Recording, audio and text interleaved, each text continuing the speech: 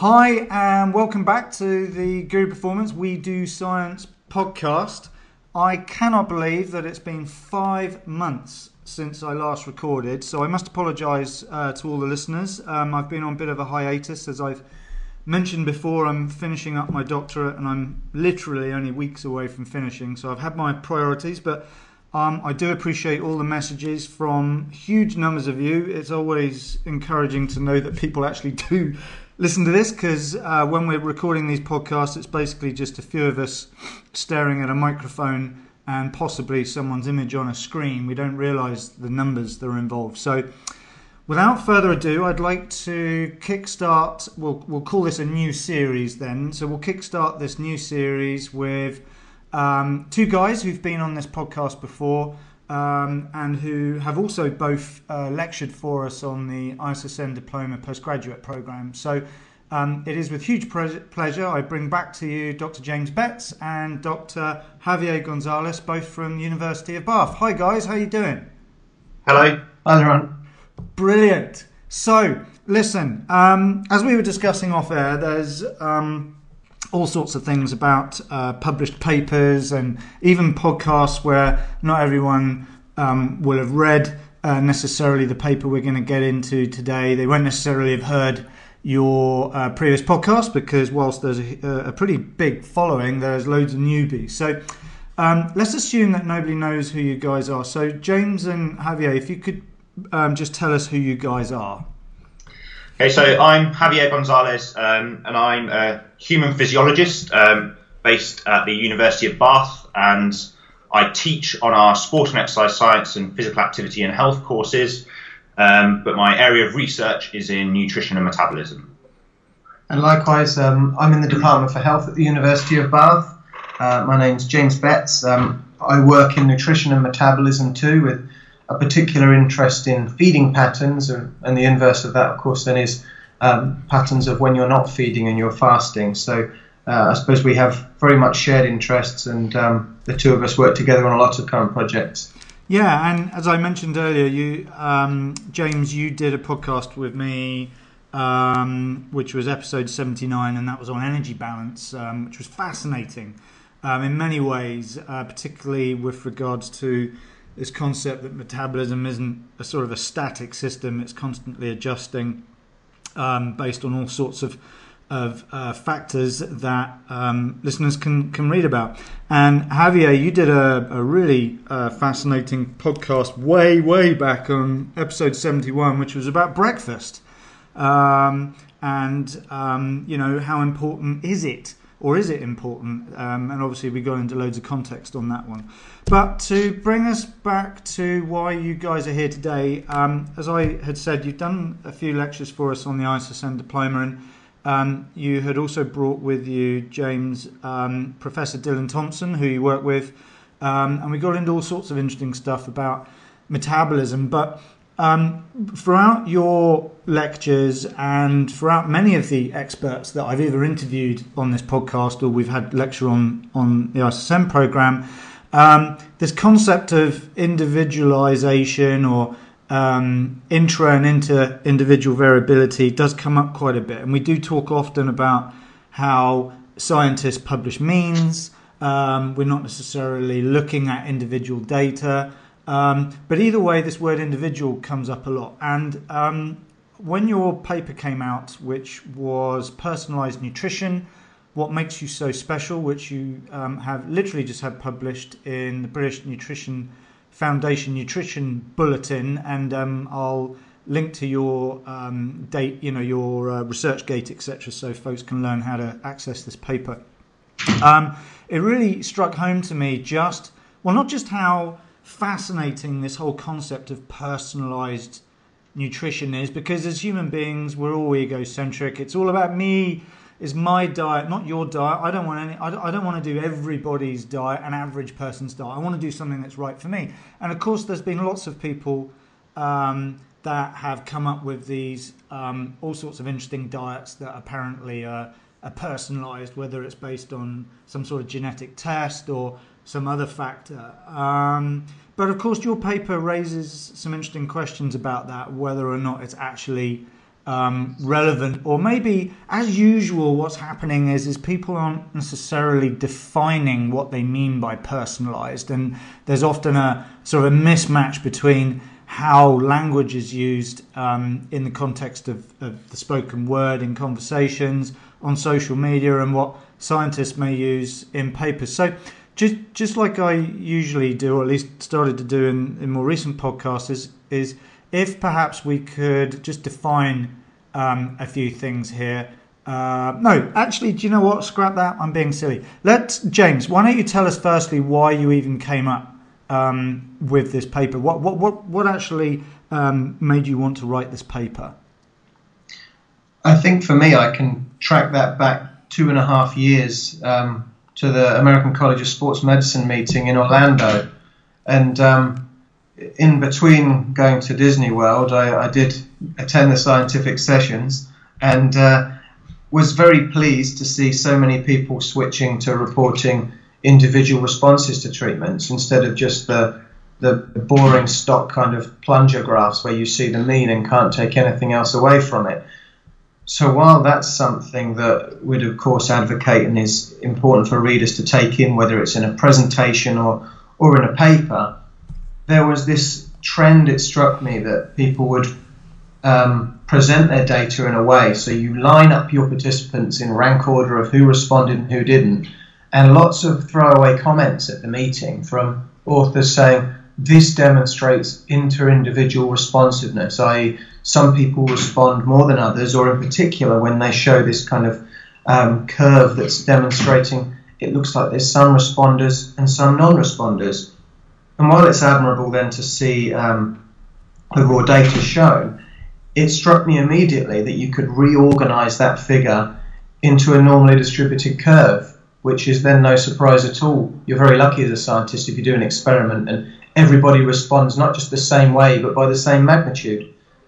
It struck me then that actually maybe a lot of these studies are not really showing inter-individual differences. So I scrawled the two different types of figures down on the back of a napkin at the time and took some photographs and tweeted those.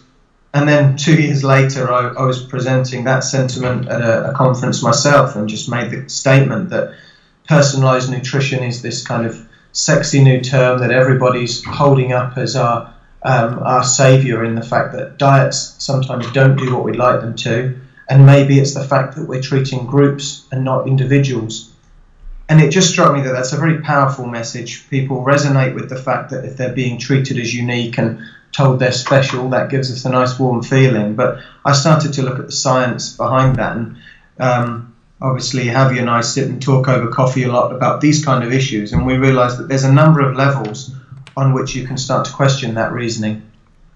And you know, it's as you were saying that, I was just thinking that it's not just people or the clients, if you like, that love this concept. It's very much the practitioner loves the idea of being able to offer a personalised approach. I mean, after all, you know, someone has spent time learning about stuff. They've hopefully gone to university, got their degrees, they've gotten their certifications, they've gotten their CPD. They need to justify their time. They need to justify that idea that they're an expert, and this person has come to see them as an expert.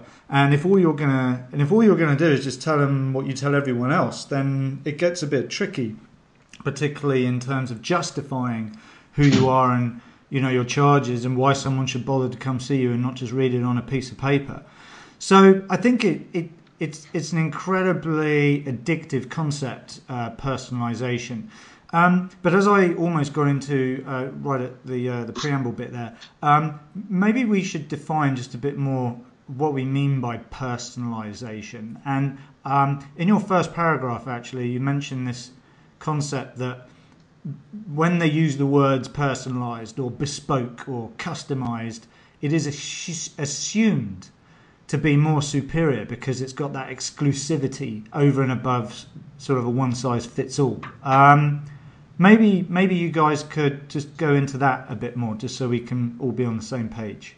Sure, yeah. And just to be clear, we also agree that trying to personalise a diet or personalising our nutrition or anything else indeed is admirable. We would love to be able to do that, but the question we're trying to answer in this paper is whether we have the evidence base to actually prescribe that currently. And I guess that's what we can delve into a little bit further.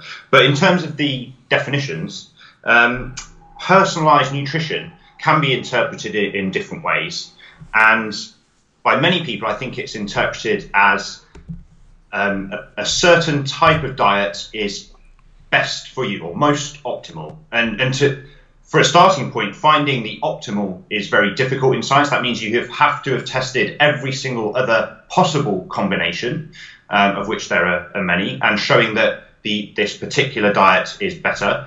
But importantly, with the personalized part, that it's unique to that individual. It would be very surprising if a single person responded in a certain way to a diet and they were the only person in the world that would respond in that way.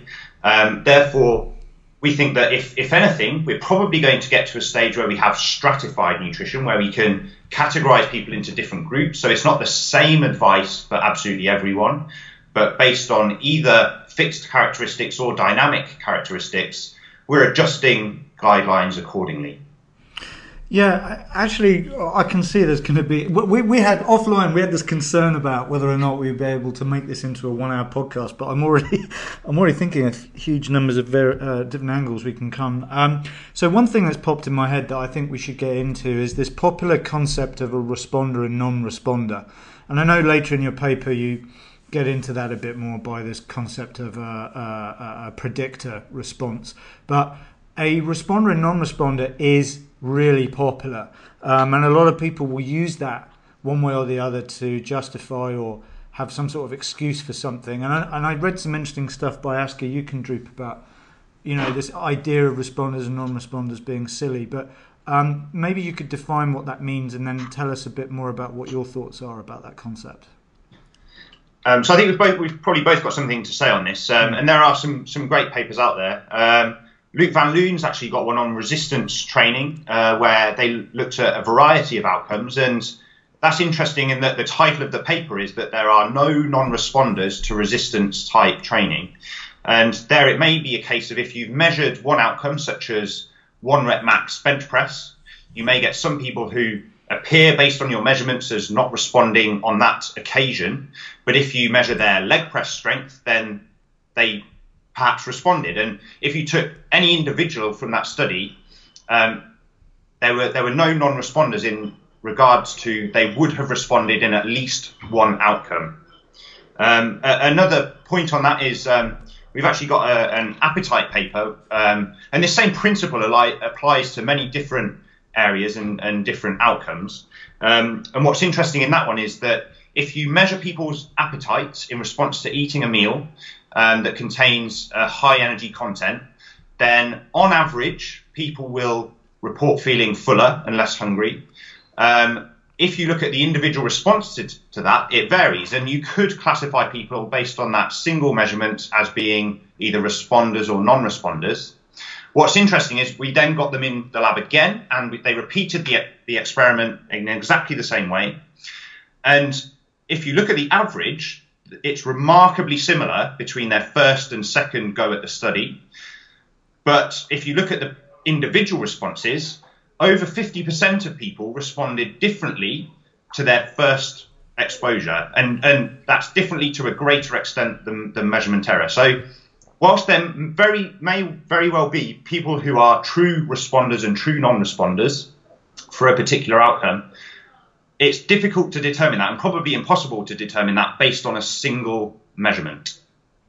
Yeah, I think to link from that last part, there are certainly true responders and non-responders out there in certain contexts. And we were just talking before the podcast about what would be a good example to give of this.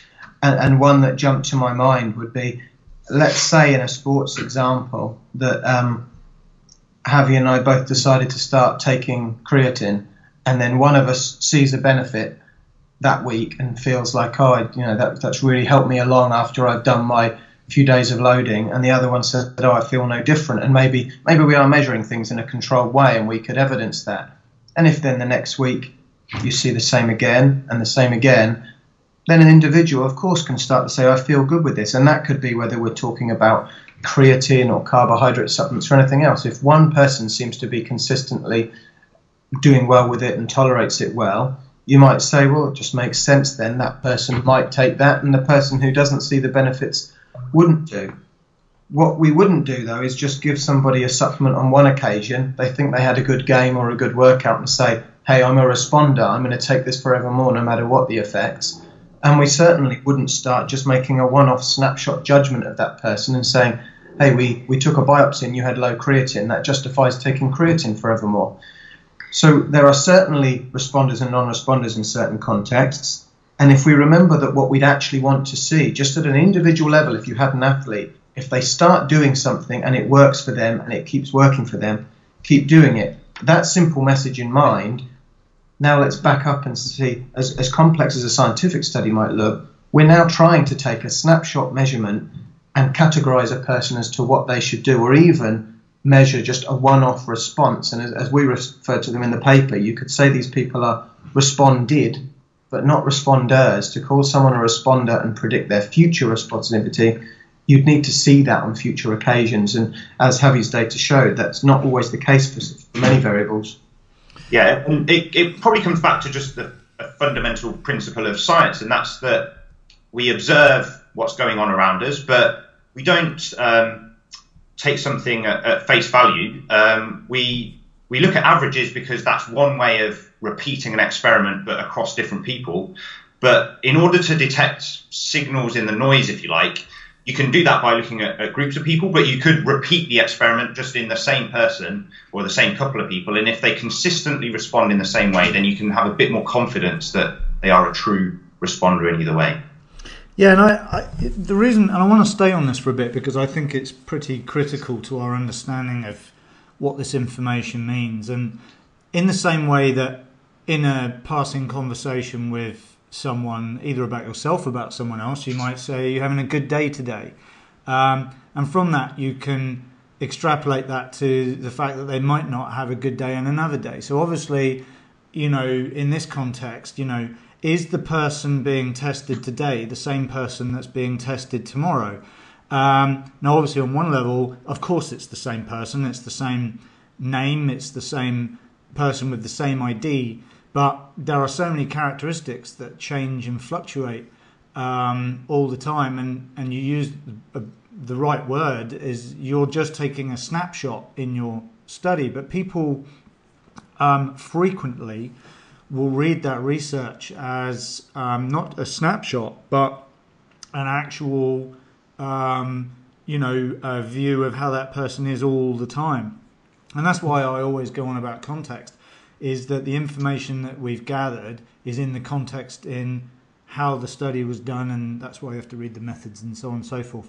But if you guys could just elaborate a bit, because not everyone would have had the luxury of listening to your lectures and your previous podcasts, is the fact that things do vary all the time, and there's a big difference between a snapshot when a blood sample's taken, when someone's measuring RMR for 10-15 minutes, when a certain test is done for a period of minutes, but we exist in a time period that's greater than that, whether it's 24 hours, whether it's a week, a month, a year. Maybe you guys could clarify the relevance of that term snapshot.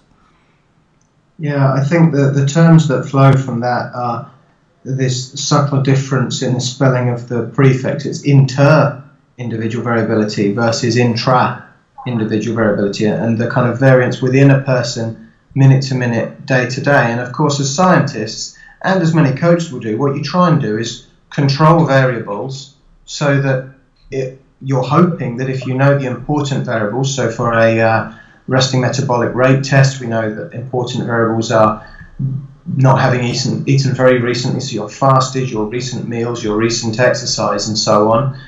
By controlling those, we would hope that we make a measurement that is valid as a reflection of that individual consistently.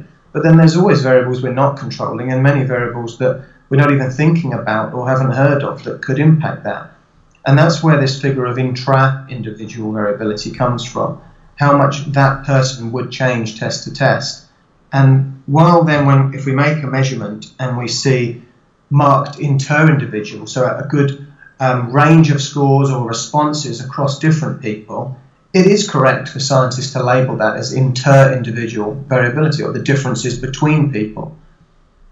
The step, I think, in the interpretation where we need to be cautious is then immediately saying this justifies treating people differently, because what we don't know from that measurement alone is the intra-individual differences, and that's where you need repeated measurements to start to know, well, would this variability have been the same again next time? And most importantly, would the people we're labelling as responders worthy of a customised treatment, would they actually respond the next time in future? That's really the core question that this comes down to. And just on top of that as well, there's another layer, which is there's variability in measurement error. But we're talking about, even if you had the perfect measurement tool, there is still random variability between people that can explain the differences that you might see. Yeah, and on that, by the way, so in our paper, I thought it was appropriate to just create a pencil sketch of this pattern that I scrawled on the back of a tissue paper at the conference. So we did it just with a pencil sketch in the paper. However, the paper I would advise people to go and have a look at, we cite, is the one from Greg Atkinson and Alan Batteram last year, where they really took this apart comprehensively and had a huge simulated data set to demonstrate that these oscillations in just your measurement error, along with normal oscillations in natural response, could explain what seems at first to be a responder or non-responder. So, and people can get extra marks if they can guess which famous sports team the names refer to. A clue is James's favourite sport, which in terms of variability, he may beat me by more points than others on different occasions, but it would be very, very rare for me to beat him. Javi, this is a serious podcast. Where this is not a game show. Can you make this to make the real true point that these are about individuals? We did put names on our frequency distribution curve so that people could take away that if we're comparing a Mike and a Phil to see who's a responder, you really can boil down personalised nutrition to that level. Yeah, and I there's so much about this I like, because as we said at the beginning, the concept of personalisation is just such an attractive concept.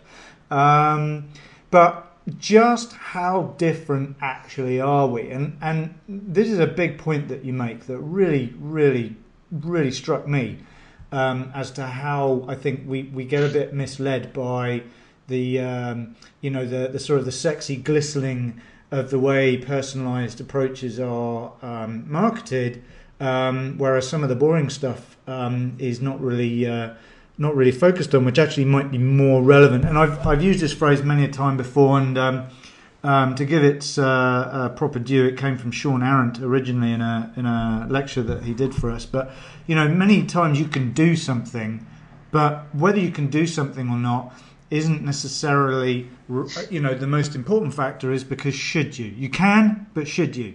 So this is one of these things where, yeah, you can do it, but should you do it is another matter. And that's why I wanted to get you to discuss this concept of how much difference actually is there between us in the context of the relevance of needing to actually personalise. So on the can versus should, I think one thing we've done in the paper is provide a table where what we've described is you need to be able to measure the predictive variable and the outcome. So in terms of can you do this, you need a predictive variable that actually has some relevance. And sometimes we have a predictive variable we can measure with extreme accuracy, like the genotyping example we give, but can you actually use that meaningfully? And based on current data, that's not been as successful as was hoped when the genome was profiled. Whereas other things we can do. So body mass is very simple. It doesn't feel quite so exclusive if you're just saying, yeah, you're bigger, you might need to eat more of that. But that one does seem to be predictive. So for many outcomes, particularly in exercise science, we do know that many of them require more depending on how much new tissue you're feeding. I think that's an element then. And like you say, it really comes down to this fundamental question. Are are the differences between us larger than the differences within us, or what actually unites everybody? And I think the thing we're fighting against, not fighting against really, but the pattern that people are kind of assumed to go with as a default is the consumer will feel special and resonate with this message that they're unique as a starting point. Yeah. It feels like personalized nutrition is progress, and it may be. And then, as you mentioned, I think industry know that it will sell products if you can say things are personalized, and the whole industry of personal training would be very difficult to justify if someone was saying, well, actually 90% of my clients all need the same thing. Where personalized nutrition comes into its own then is saying, how do we identify the people who do justify a treatment outside of the guidelines? And when we've identified them, what are the measurements we can realistically make that will predict who's going to respond?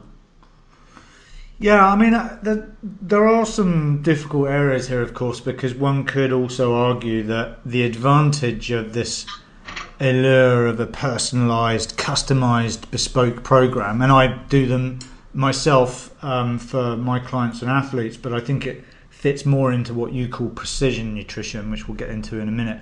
But if we look at what diet works best, well, it's the one that someone's able to consistently do over a long period of time. And in order for someone to consistently adjust their habits and behaviours so that they're actually compliant with their diet, they have to buy into that diet. And one thing about personalised nutrition is literally just putting a label of personalised on it will result in some degree of success for some people, at least, with their personalised intervention. Not because the intervention is actually any good, it's just because the person buys into, this is for me, it's my own personal diet, therefore I'm going to stick with it for some time. What about that angle?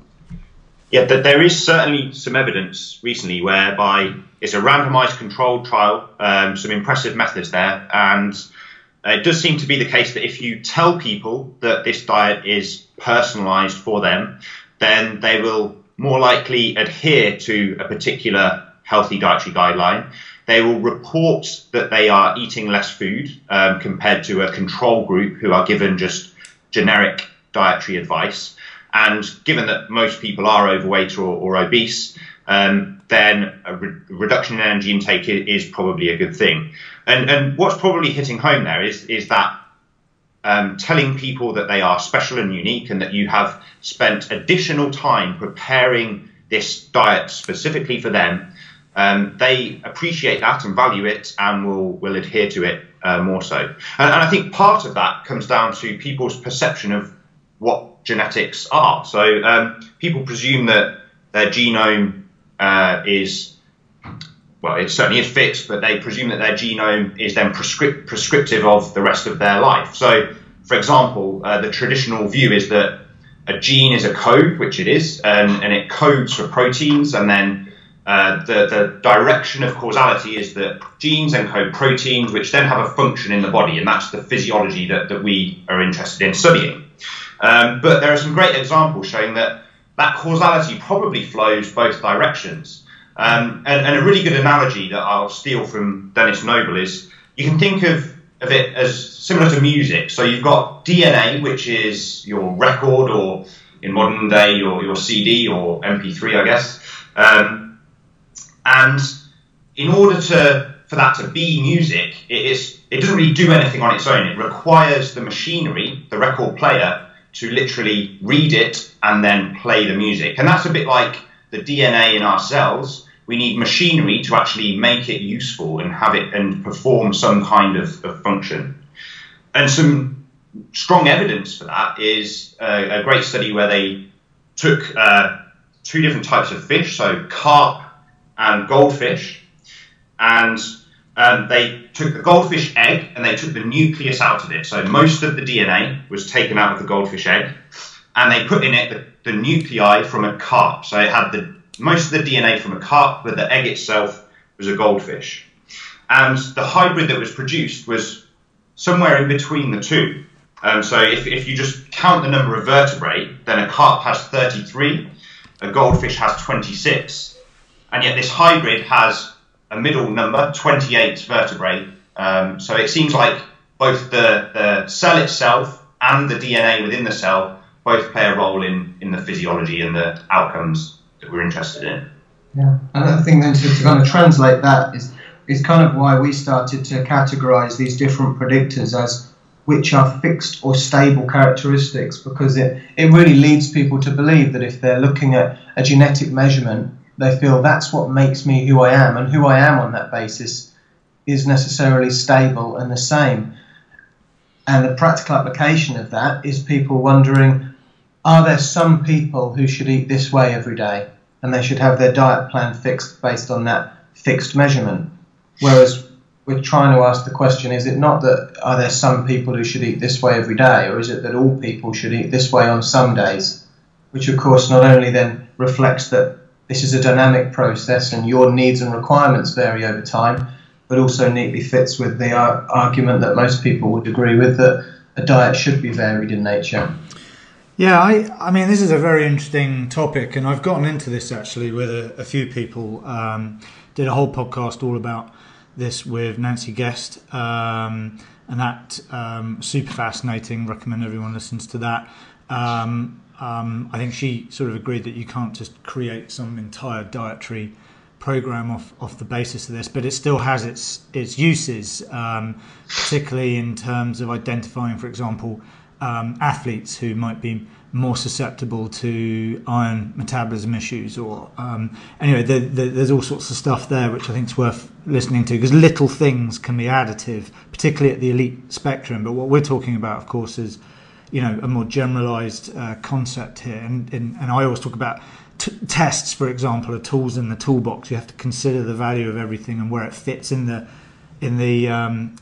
hierarchy of context, which genuinely is something I'm creating for my that I'm going to patent as this Banach's hierarchy of context. So you heard it there, folks.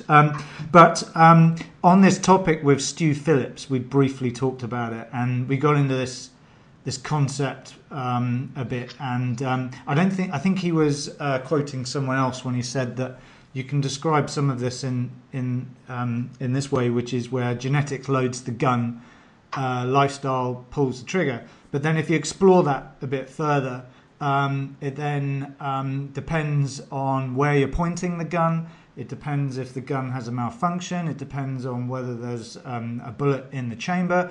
Depends if the firing pin actually worked, whether there was any explosive. There are so many variables that are more relevant than whether or not genetics actually loaded the gun or not. For example, you may go through all that process and point the gun in the air and nothing happened. So individual choice, individual control may be the most relevant concept here. But I think it's fair to say that it's a wonderfully exciting topic, but we just don't know enough yet to be like you say, prescriptive or factual, about these things. Yeah, I agree with that.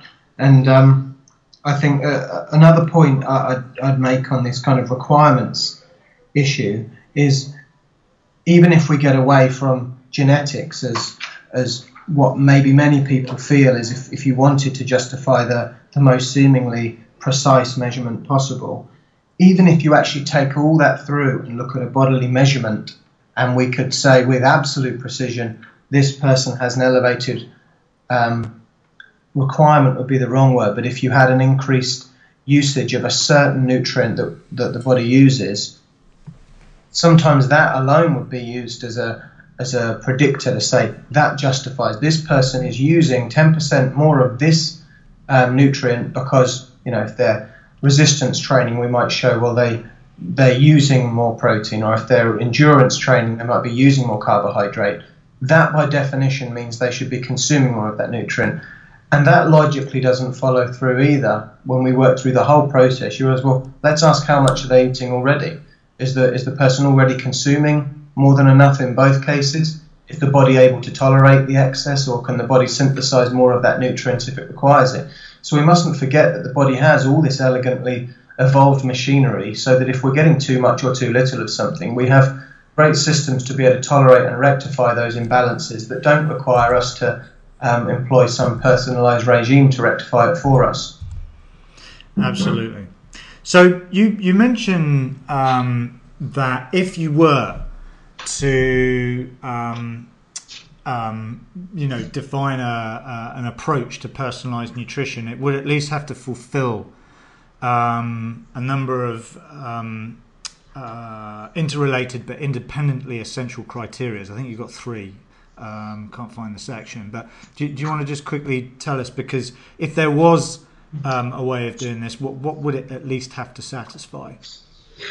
Yeah, so in the paper we described these 3 independently essential criteria. One is the ability to measure the predictive variable with sufficient precision and accuracy. So you need to be, if we take the genotype as one example, but there are many different ones you could look at, that you need to be able to measure that in the first place. Other things may be more difficult to measure, such as people's habitual physical activity level, which could also be another predictive variable. You also need to be able to measure the outcome variable with sufficient precision and accuracy. And for some things that may be relatively straightforward. If our outcome is just the change in body weight, then that's relatively straightforward. A little bit more difficult if we want to look at, say, body composition on a large scale. And then the third point is a robust and practically meaningful correlation and or causal relationship between the predictive and outcome variables. So we need to be able to measure both of these, predictor and outcome, but they need to have a meaningful relationship between them, i.e. the predictor results in a different outcome for different people, and that it consistently does that. So just to clarify for folks that aren't necessarily experts in identifying causality and have skilled backgrounds in epidemiology and statistics and so on. In order to be able to start to take data and apply it to an individual, even if you had the right test to do this, I mean, what sort of numbers are we actually talking about here to actually have some sort of faith in the information that we're using? And I'd say this from the perspective of being a practitioner. Yeah, that's a good question in terms of determining causality. So some people would argue that you can only determine causality from randomized controlled trials. Others may argue that epidemiological evidence can be used to infer some causality. If you're looking at, in humans at least, then in my view it would be almost impossible unless you can do gene doping legally, inferring between any gene and any outcome. You can do it in animal models by knocking out a gene and looking what it does, or upregulating it. But in humans, actually, if you're going to be really rigorous and say, well, to demonstrate absolute cause and effect, unless you're doing gene doping, it's always an association. Yeah, as Javi says, the RCTs is really our gold standard to start showing that one variable might have some causal relationship to another, whereas when we're talking about individualized responses like this, the other aspect you'd want to see, let's say we have an RCT that's showing us this temporal causal relationship, we have good confidence, say from a series of RCTs, that variable A, when manipulated with everything else or everything we know of to control held constant, we see this consistent response in variable B. If we're informing precision nutrition or personalized nutrition, the further step would be to say, well, there might have been some variability in whether everybody responded or at the very least whether some responded more than others. And then you'd also want repeat measurements to say, well, actually the person who was the highest responder in that RCT repeatedly exhibited that response. And then you could start to get a trial where, let's say if you had your measured response and it was repeatedly demonstrating some responders and some non, if we take a fixed stable characteristic like biological sex, it could show up in your analysis statistically that, hang on, all the females responded more greatly or in the opposite direction to all the males, and your statistical test could give you a confidence level that would say this is how likely it is that you would have seen that response if in fact biological sex doesn't play a role here. And then for individuals, if you keep seeing a person respond at a very basic level, you're starting to attribute not just causality but identifying responders in that way. I think the thing we need to be careful of, though, is just by seeing the response on one occasion, we can't start to say that that's more equivalent to anecdote. If you try to supplement yourself and have a good game that day, none of us would jump to the conclusion that particular strategy helped. Yeah, I think so. In terms of the cause and effect again, going back to that biological sex comparison, if females were to consistently respond in a certain way to a certain diet, then actually, on the one hand, it may not matter whether that is a causal effect of being female or not, because if it's just a correlation and it's, I don't know, that females, there was a case in the literature a while ago where perhaps females didn't store muscle glycogen as effectively as males post-exercise, but it may be the correlate of that females tended to not eat as much carbohydrate post-exercise. If you know the true cause and effect, then that's useful because you can correct for that by knowing that females tend to eat less and therefore advise them to eat more carbohydrate, and then you may see a similar response to men. Yeah. It's such an important topic, this, because I think, you know, these tests and also gadgets that we use in practice or in labs, you know, are impressive nowadays, and they give the impression of extreme accuracy. But as I mentioned earlier, it's accurate, but only in the context in which, you know, that test was performed, i.e. in that snapshot as you referred. And I think we sort of extrapolate that snapshot to all of the time, and I think that gets very misleading, in the same way that you could dip your hand into, you know, in the sea off the English Channel. You make an assumption that you know, all that water came from there, but actually that water ultimately could have originated hundreds of thousands of miles away. So, you know, that I guess goes with the sort of the noise of data and so on. It's just exactly what are we looking at.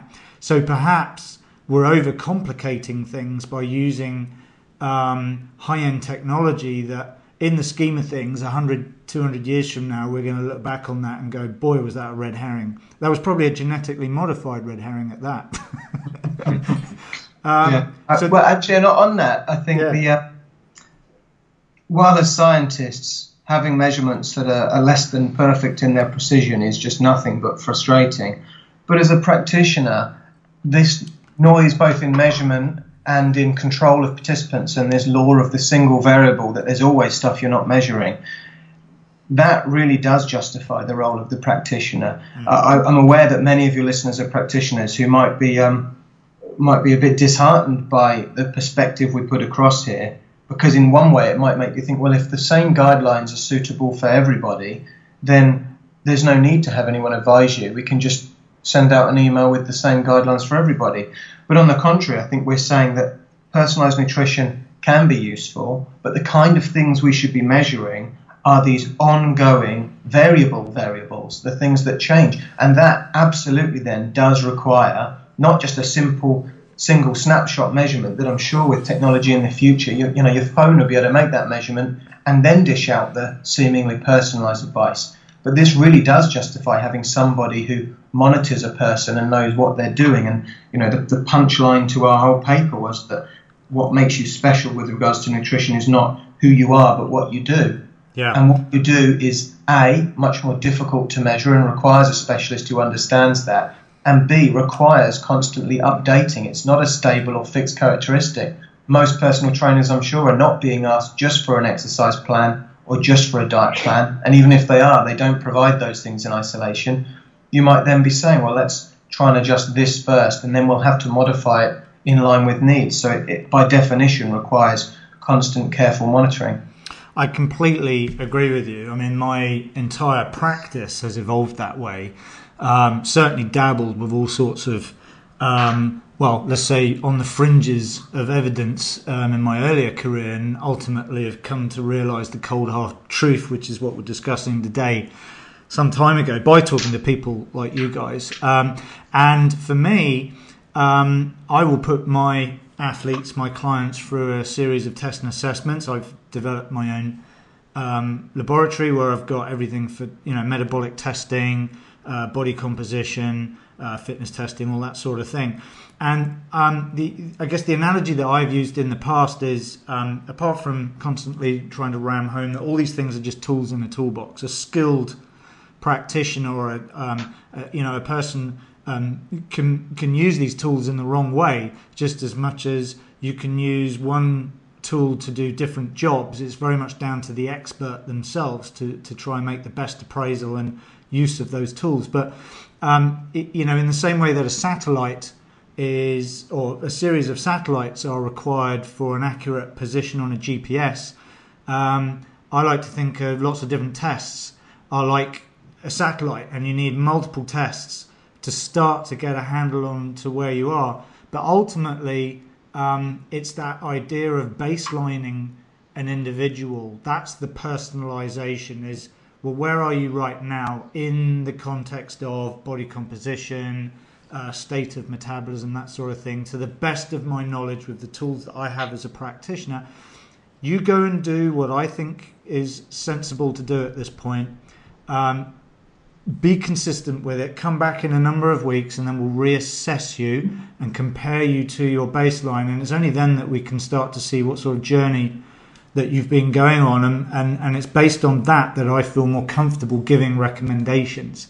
And that, I feel, fits in with your concept of precision as opposed to personalization. And personalization, I guess, takes the practitioner, the expert, out of the mix, whereas precision really brings the expert into the mix. And that's where the listeners, most of whom are practitioners or researchers aiming to inform practitioners, is the development of tools that allow the practitioner to understand where that person is, or at least where they've come from in that journey. It's that tracking that journey, that seeing where we are on the map, identifying where the obstacles are, so that we can start to give advice as to perhaps which are the best directions for the immediate future to get to your goal. Does that make sense? Yeah, absolutely. And that would be the main message, I think, is to pass that on to those actually applying. The issue with talking about inter-individual responses isn't the statistic of that's been measured. There were people who responded and people who didn't. The important thing here is that what translates through into practice is that practitioners look at that information for what it is, interpret it and apply it correctly. So they actually question, are we measuring the right variables here, whether it's the thing that predicts or the outcome we want? Are we measuring them with sufficient precision? And then if a person responds, can we count on that? That's still happening. So definitely there is legs in precision nutrition and trying to prescribe appropriately for people and adjust that over time, which really does require the practitioner's role in that. So guys, I think one thing that emerges from this conversation is the concept is, at some point, and it may be a long time from now, at least, before I retire, but it's going to be a long time before we can truly do a snapshot type test and then correlate that to some bespoke plan that's going to have a magic result that people possibly are trying to sell right now. So we don't deny that it's a great idea, and at some point it will happen. At some point science will get there. But it's the understanding of what tools are available and what they can and can't do. And that's an issue that I think is not unique to sports science or medicine or all sorts of areas. There's a mismatch between an understanding as to what a tool can actually do and how that tool should actually be used, and how the messages behind or the instructions on the box for that tool are slightly misleading. And in sports science or medicine, we don't have an advertising standards agency to wade in and go, hang on, you can't say that. There's no proof. And yes, like with medicine, there's things you can and can't say about how a medicine works. But largely, what we've got is clever people or clever sounding people, whether it's science or pseudoscience or the use of bad science or poorly conducted studies and so on, to sell these tools into the trenches where the practitioners work, and they don't necessarily have all of the time or skills to be able to understand what tools do and don't work. And that's why we try and do things like podcasts, talk to guys like you, encourage people to actually read the papers in full.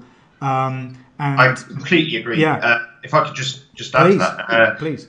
Yeah, the measurements themselves, on the one hand, whilst some may be complex, if people have enough money, for example, they could get them done, or either do them themselves or pay someone else to do them. But as you say, it's the education and that really gives people the tools to know what the boundaries are and the capabilities of a certain measurement tool. And that's really what's useful in then applying it to practice. So by people going on courses or just absorbing knowledge either by podcasts or literature, that's really giving them the useful tools to apply this knowledge to practice. Absolutely. So let's just we haven't got long left here, so let's just bring this back then to the concept of personalization and what we reliably can personalize. And we've used the word precision here. So what are the things that you guys feel we can measure in the real world and that can be very useful in informing what our decisions are in terms of our own sort of customization of our own sort of dietary approaches?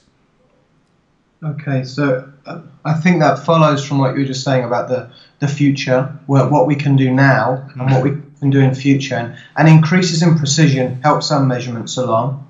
Physical activity undoubtedly is important for probably more nutrients than any other characteristic we could look at, I suspect. And our problem historically has been that it's very difficult to quantify. You could argue that the kind of questionnaires and recalls in the past meant that although your energy expenditure and your activity patterns per se are important, we just couldn't measure them. So increased precision in measuring that parameter is really important, that we can now start to see those patterns in a valid way and actually quite a sensitive way in terms of seeing when and how we accumulate our energy expenditure. Alternatively, things like genotyping, we have good measurements, and I really hope that in future it would be wonderful if we had a snapshot measurement you could have made once and forevermore. It would predict your nutrition. But it may be, though, that advances in precision of measurement and not what's required there, if just the sheer regulation of how that predictor works is either certainly less important than your day-to-day variability. We might end up saying, well, the precision is not helping us here. It's actually that differences within a person are what's important. For me, then, I think some of the snapshot things that we know are important currently, and these vary by which outcome we're interested in, but the kind of predictors that we have in the paper are certainly there's very clear aspects of pregnancy, for example. We know change nutritional requirements significantly along with physical activity. And then in extreme cases, there's allergies or disease states where we could justify that we're really asking the question, when don't the standard guidelines apply and we might want to modify for a group? I think body mass, adiposity and age are the others for me that jump out from that list. Yeah, absolutely. So guys, I think it's time that we summarise then, your basic concept here and what your messages are. So Javi, maybe you could kick this off then. So how would you sort of sum this up for folks then? So we, based on the current evidence, we don't really have much to go on in terms of personalising nutrition based on any fixed characteristic or fixed measurement. But given that our own behaviours vary drastically day to day, then for most people it would be appropriate to alter their nutrition in a precise way based on their requirements of a particular day. And I suppose My kind of overall summary would again be that if an individual, whether you're a practitioner or you're the person, the client, and you're exposed to any messages about personalized nutrition, immediately put your guard up and be aware that we're all receptive to the idea that we're special, and that parts of the industry would rely on that message coming across. And while there are individual differences that are important, let's always take a step back and question that assumption and say, well, are we measuring the right variables? Are we doing so reliably? And therefore, can we predict a future response? And there are measurements we can make, as Javi's mentioned. It's probably more to do with the long-term measurement for changes in our requirements, rather than just having a measurement made once that you can use to say, I'm different to everybody else forevermore. Absolutely. And I'm just going to finish it off by nicking the last thing that you say in the paper, which is ultimately what makes you special with regard to nutrition is not who you are, but what you do. And I wish I'd come up with that statement. It's brilliant. Thank you so much for your time, guys. I will make sure that I've linked to your ResearchGates, where I know this paper in one form or another will be available for those that don't have the usual access. And I know folks will probably want to listen to your previous podcasts with James Bess on energy metabolism on episode 79 and Javier Gonzalez on episode 71 about whether or not breakfast is really important for athletes. Absolutely, both awesome topics. If guys want to learn more about what you're up to, as I mentioned, your ResearchGates will be up there. They can follow you on Twitter. Quickly, James and Javier, what are your Twitters? So mine is @Gonzalez_JT. Mine's a little more complex for me to remember or recite. It's @Dr. B Steamjets.